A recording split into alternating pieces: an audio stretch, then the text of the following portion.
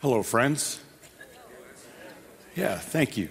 And those of you watching online, I know you said hi too, didn't you?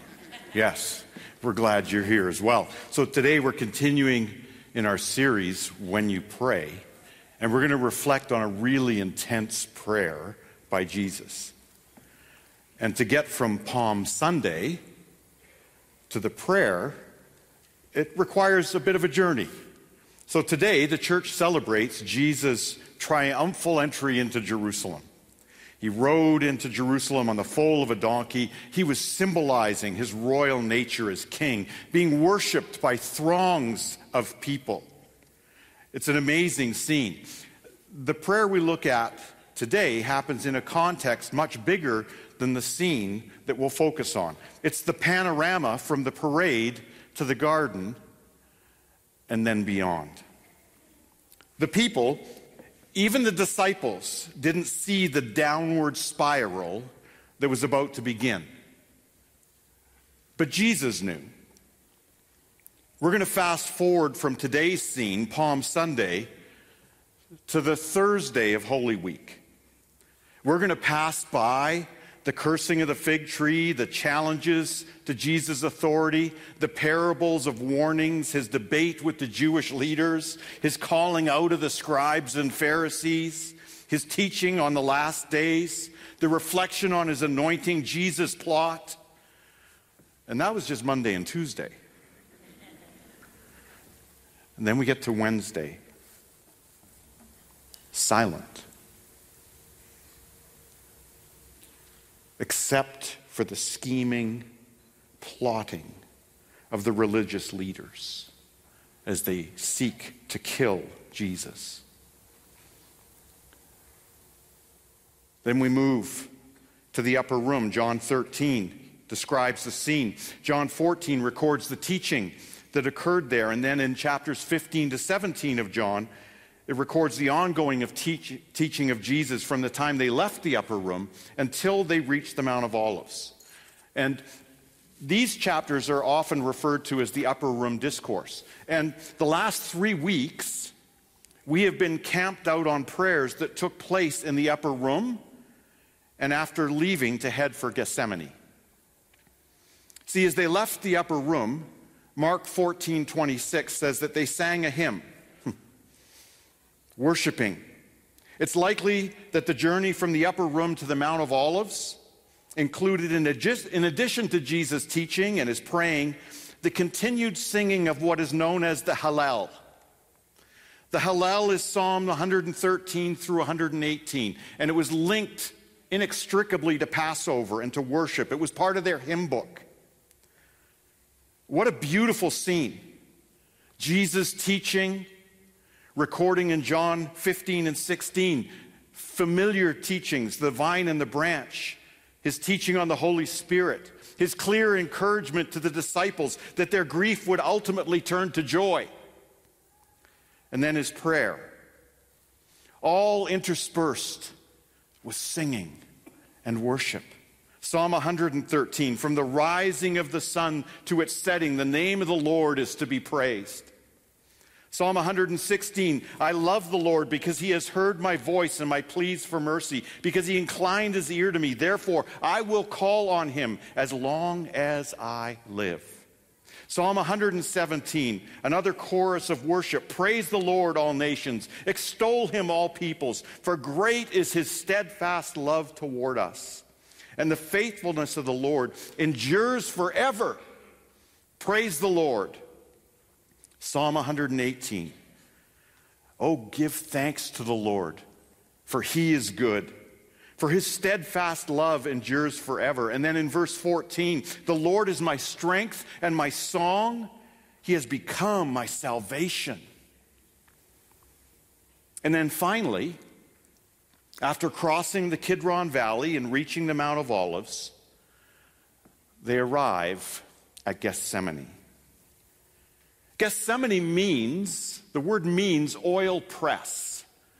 The Mount of Olives was named that for a reason. Olive groves everywhere, and there were these presses where they would collect the olives and bring them and crush them and then take the oil and extract it for their purposes. Symbolic that Jesus would be here tonight. This would be the place where the crushing of Jesus would begin. It would be the precursor to the cross. And yet, this was one of Jesus' favorite spots. In John 18, verse 2, it says that Jesus had often met there with his disciples. So what I'd like us to do for a few moments is I want you to actually just get captivated and immersed into this scene. What I've done is I've collected together the writings from all four of the Gospels and put them together in a harmony of what took place.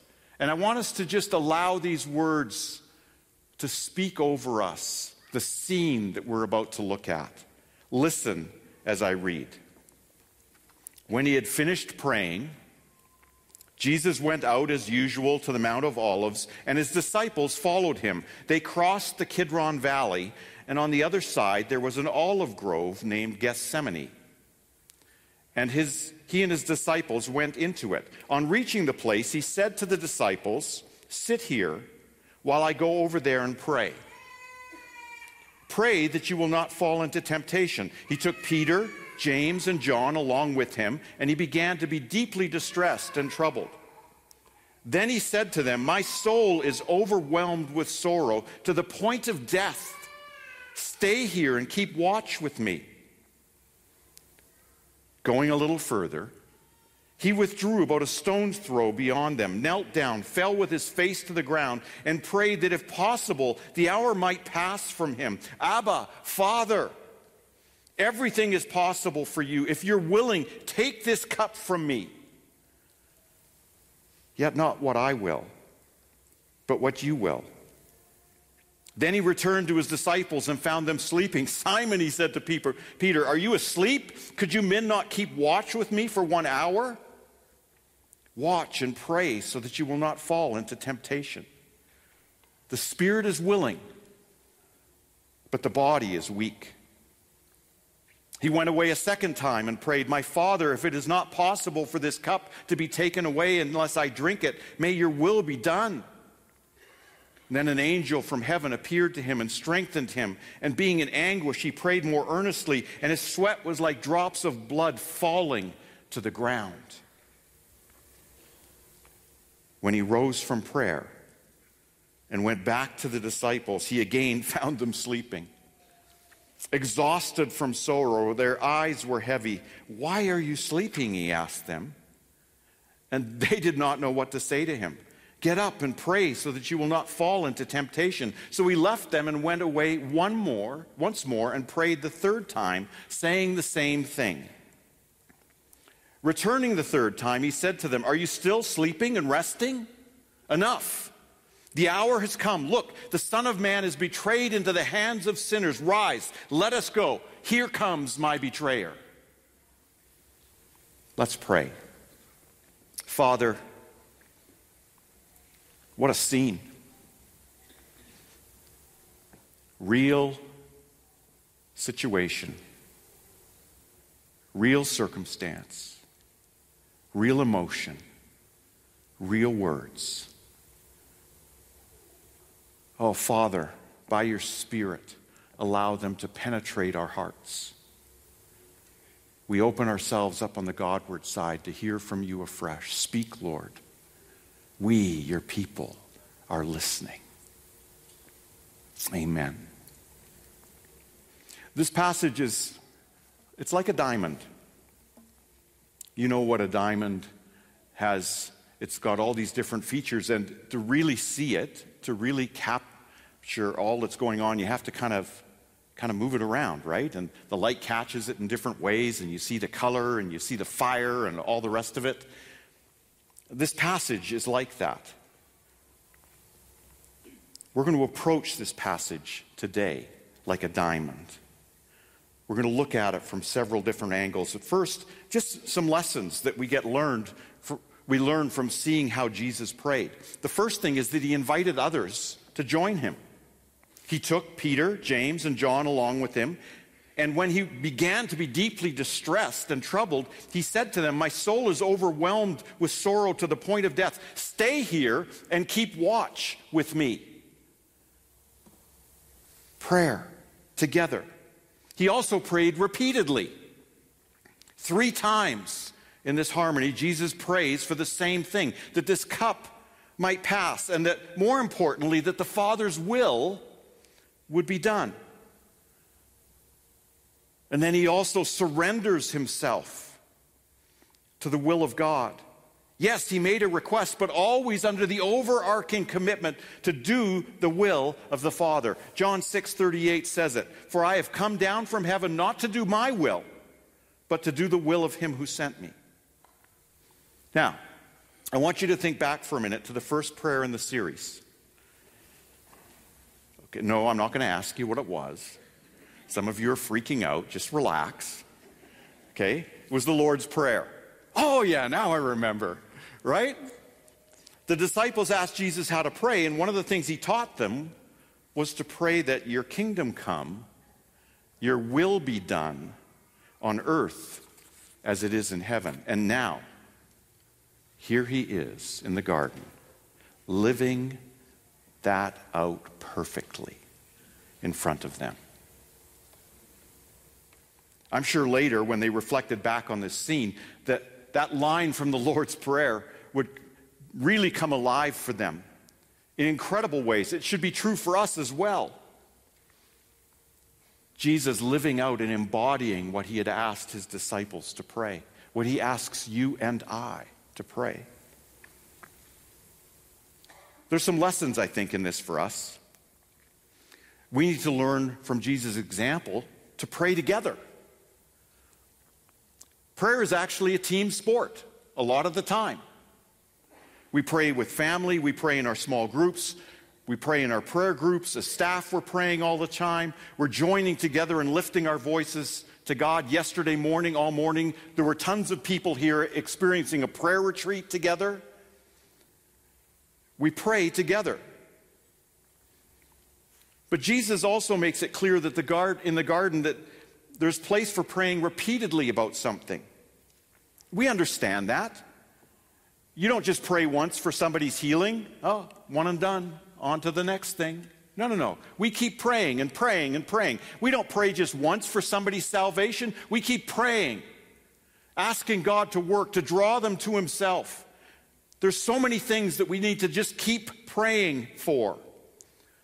One of the things that Dawn and I think about regularly is a little phrase that she coined as we began to see God working over time.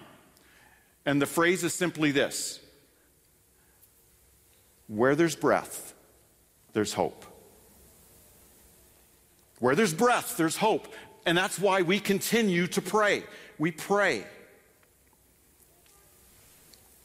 And yes, we're also reminded here that everything we pray, every time we pray, it is with the clear priority that we want what he wants. It's his will that we want to see done.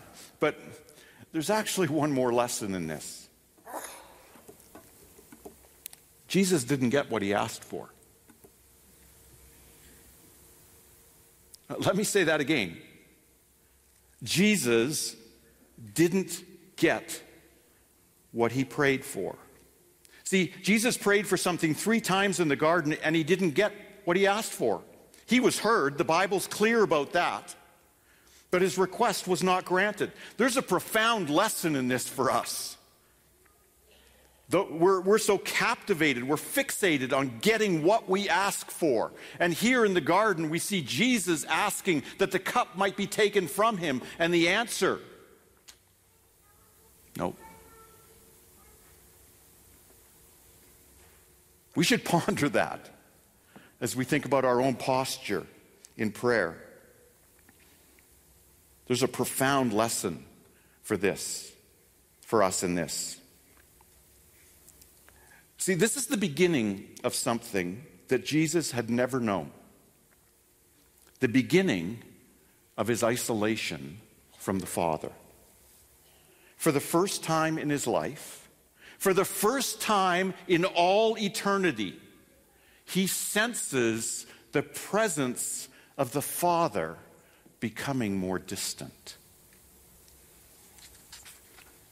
The text says that Jesus began to be deeply distressed and troubled.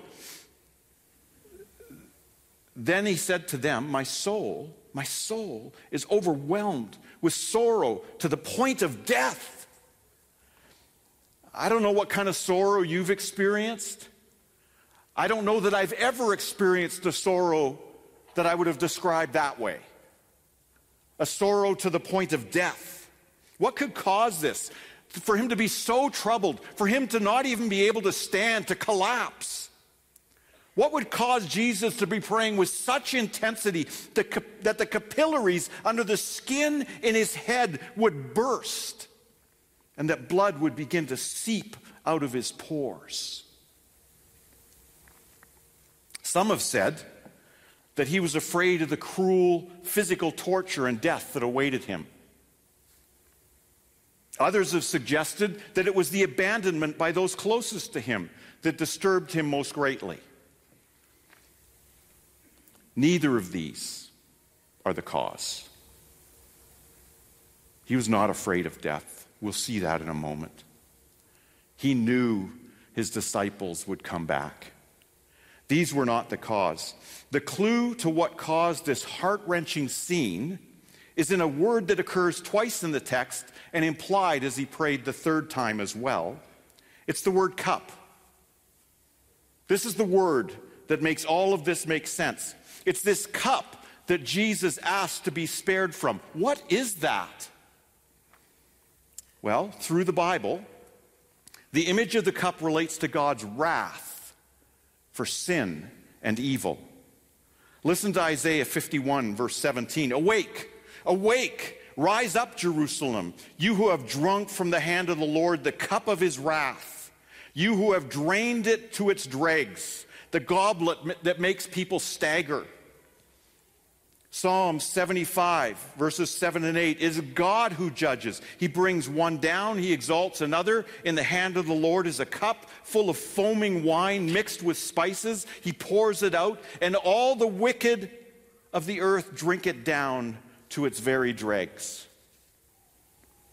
Revelation 14, verse 10. They too will drink the wine of God's fury, which has been poured full strength into the cup of his wrath. This is what's causing Jesus such torment.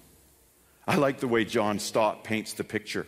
He says this: was he to become so identified with sinners as to bear their judgment? From this contact with human sin, his sinless soul recoiled. From the experience of alienation from his Father, which the judgment on sin would involve, he hung back in horror. Judgment, sin, separation. See, each prayer started with pleading that this cup might be taken from him, and each prayer ended with not what I will, but what you will. Jesus would surrender. He would pay this awful price for you and for me. And this leads to the powerful question in John 18:11, as Peter tries to oppose Jesus' arrest. You remember the scene? He wasn't very good at swinging this thing. He only took the ear off. Made for a slightly easier miracle. Jesus commanded Peter, "Put your sword away. Shall I not drink the cup the Father has given me?" This is the cup he's talking about. And John Stott goes on to say this: the agony in the garden opens a window into the greater agony of the cross. If to bear man's sin and God's wrath was so terrible in anticipation, what must the reality have been like? If to bear man's sin and God's wrath was so terrible in anticipation here in the garden, what must the reality have been like? And then he quotes a hymn: "We may not know, we cannot tell what pain he had to bear, but we believe it was for us. He hung and suffered there." See, the focus of Jesus in the garden is us. It's you and it's me. John 10:10 says, "The thief comes to steal, to kill, and destroy. But I have come that you might have life and have it to the full." Listen to Hebrews 5, verses 7 to 10. During the days of Jesus' life on earth, he offered up prayers and petitions with fervent cries and tears to the one who could save him from death. And he was heard because of his reverent submission. Son though he was, he learned obedience from what he suffered, and once made perfect, he became the source of eternal salvation for all who obey him, and was designated by God to be high priest in the order of Melchizedek. Then we go back to John 17. We've heard these words before: "Father, the hour has come. Glorify your Son, that your Son may glorify you. For you granted him authority over all people, that he might give eternal life to all those you have given him. Now this is eternal life, that they may know you, the only true God, and Jesus Christ, whom you have sent. I have brought you glory on earth by finishing the work you gave me to do. And now, Father, glorify me in your presence with the glory I had with you before the world began." Friends, he did it for us. 2 Corinthians 5:21. "God made him who had no sin to be sin for us, so that in him we might become the righteousness of God." God made him who had no sin to be sin for us. See, friends, here's the scene. This is what's happening. Jesus steps in front of you. He takes your sin. He takes your judgment upon himself. This is the cup. And Jesus would willfully drink it for us. And so, the isolation begins. An isolation that he feels here in the garden, that would ultimately be expressed on the cross. My God, why have you forsaken me?" He did it for you and for me. For our sin. For your sin. For my sin.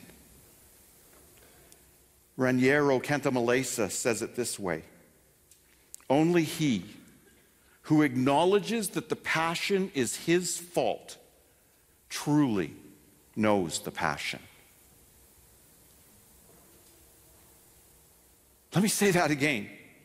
Only he who acknowledges that the passion is his fault truly knows the passion.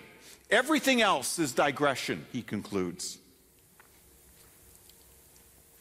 And then, all of a sudden, almost out of nowhere, comes this release. Enough. The hour has come. Look, the Son of Man is betrayed into the hands of sinners. Rise, let us go. Here comes my betrayer. Does this sound to you like somebody who's afraid of dying? No. This was an appointment he was not going to miss. And friend, it was for you that he kept it. The hour has come.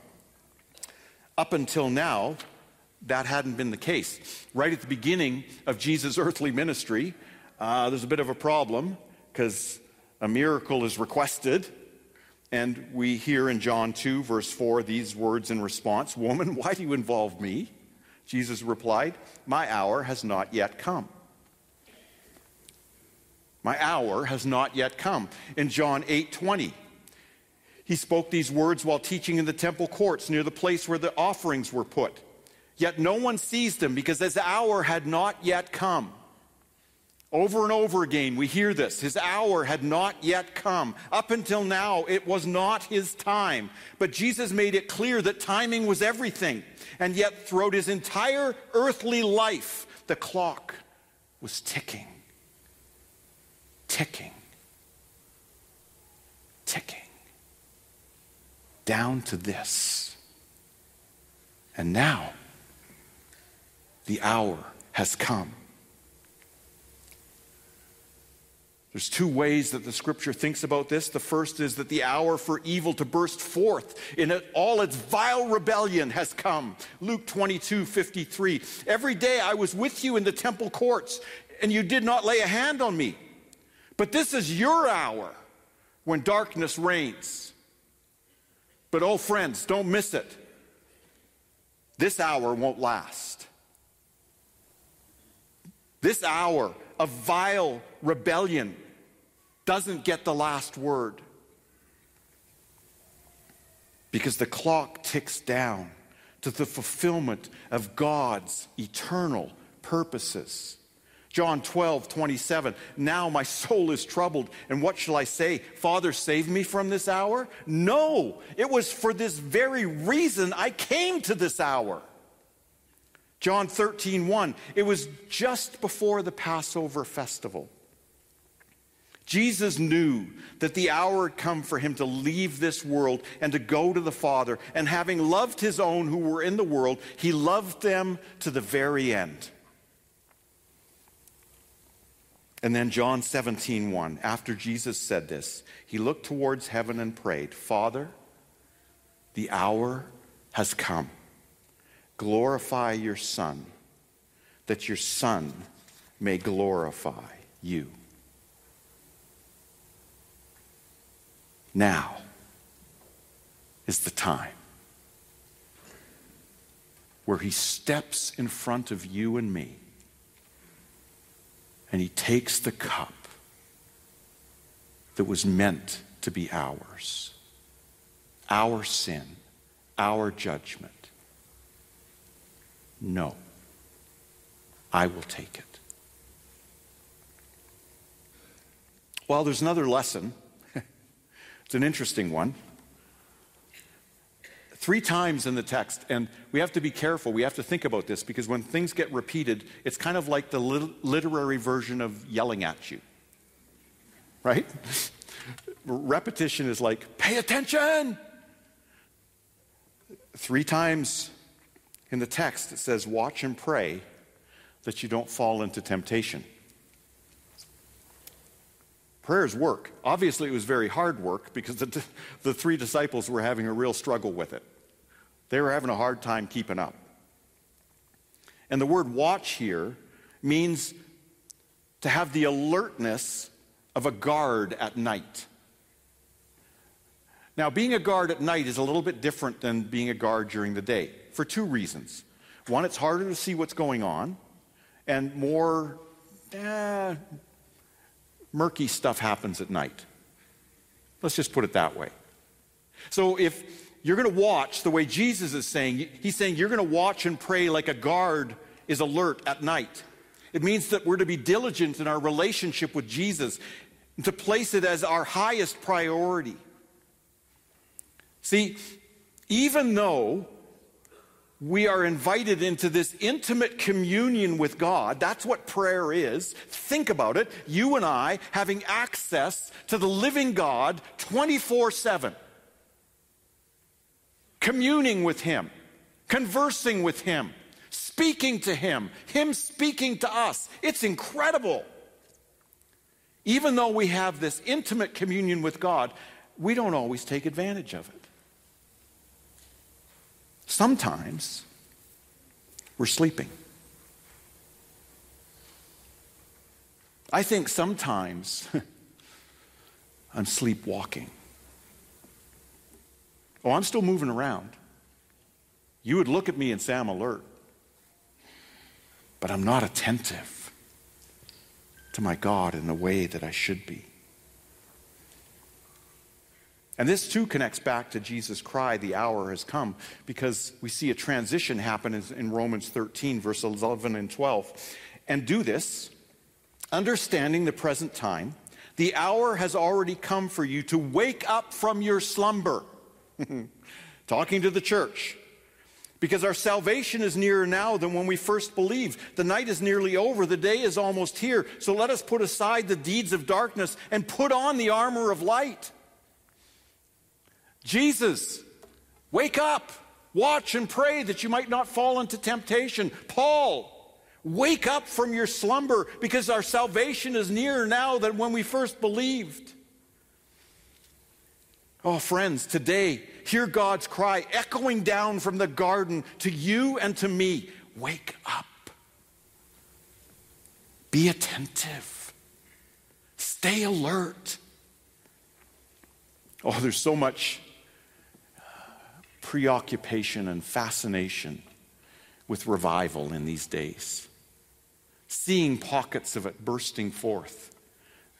Curious about it, desiring it, praying for it, all good things. But friends, at the end of the day, what is revival? It's waking up to God. It's being attentive to Him in every facet of our lives. Sensitive to sin, quick to confess and be restored.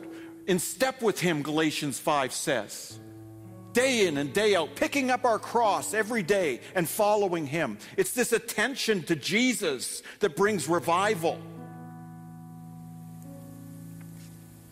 Oh, friends, let's do that today. Let's do that this week. As we move into Holy Week, let's be fully awake. Fully awake to Jesus' presence. Fully awake to His stepping in and taking the cup. Fully awake to His love and His mercy and His grace. That you and I, in the sound of my voice who know Jesus, have experienced unmerited favor. It's incredible. Let's be awake. Let's stop and reflect on all that Jesus has done and is doing for us in these days. Because, friends, the clock is still ticking. Let's pray. Oh, Father, what a scene. I've stood in that garden and I wondered what it must have been like. The agony, the anguish, the commitment, the determination to be the Lamb of God that takes away the sin of the world. Oh, Jesus, we bow in your presence and we say thank you. Thank you for this incredible gift. Thank you for your sacrifice. Thank you for this image that gives us a clear glimpse into what it cost and the price that you were prepared to pay to bring us to yourself. Oh, dear God, help us to be awake today. Help us to be awake this week, to be attentive to you and all that you're doing. We commit our lives afresh to you. Thank you for our salvation. Oh, friend, you may be listening and it's clear to you, maybe for the first time, that you have never taken advantage of that rich reality that Jesus paid the penalty for your sin. That he purchased your salvation and that it's possible for you to be brought back into right relationship with the living God. That you might have life and have it to the full.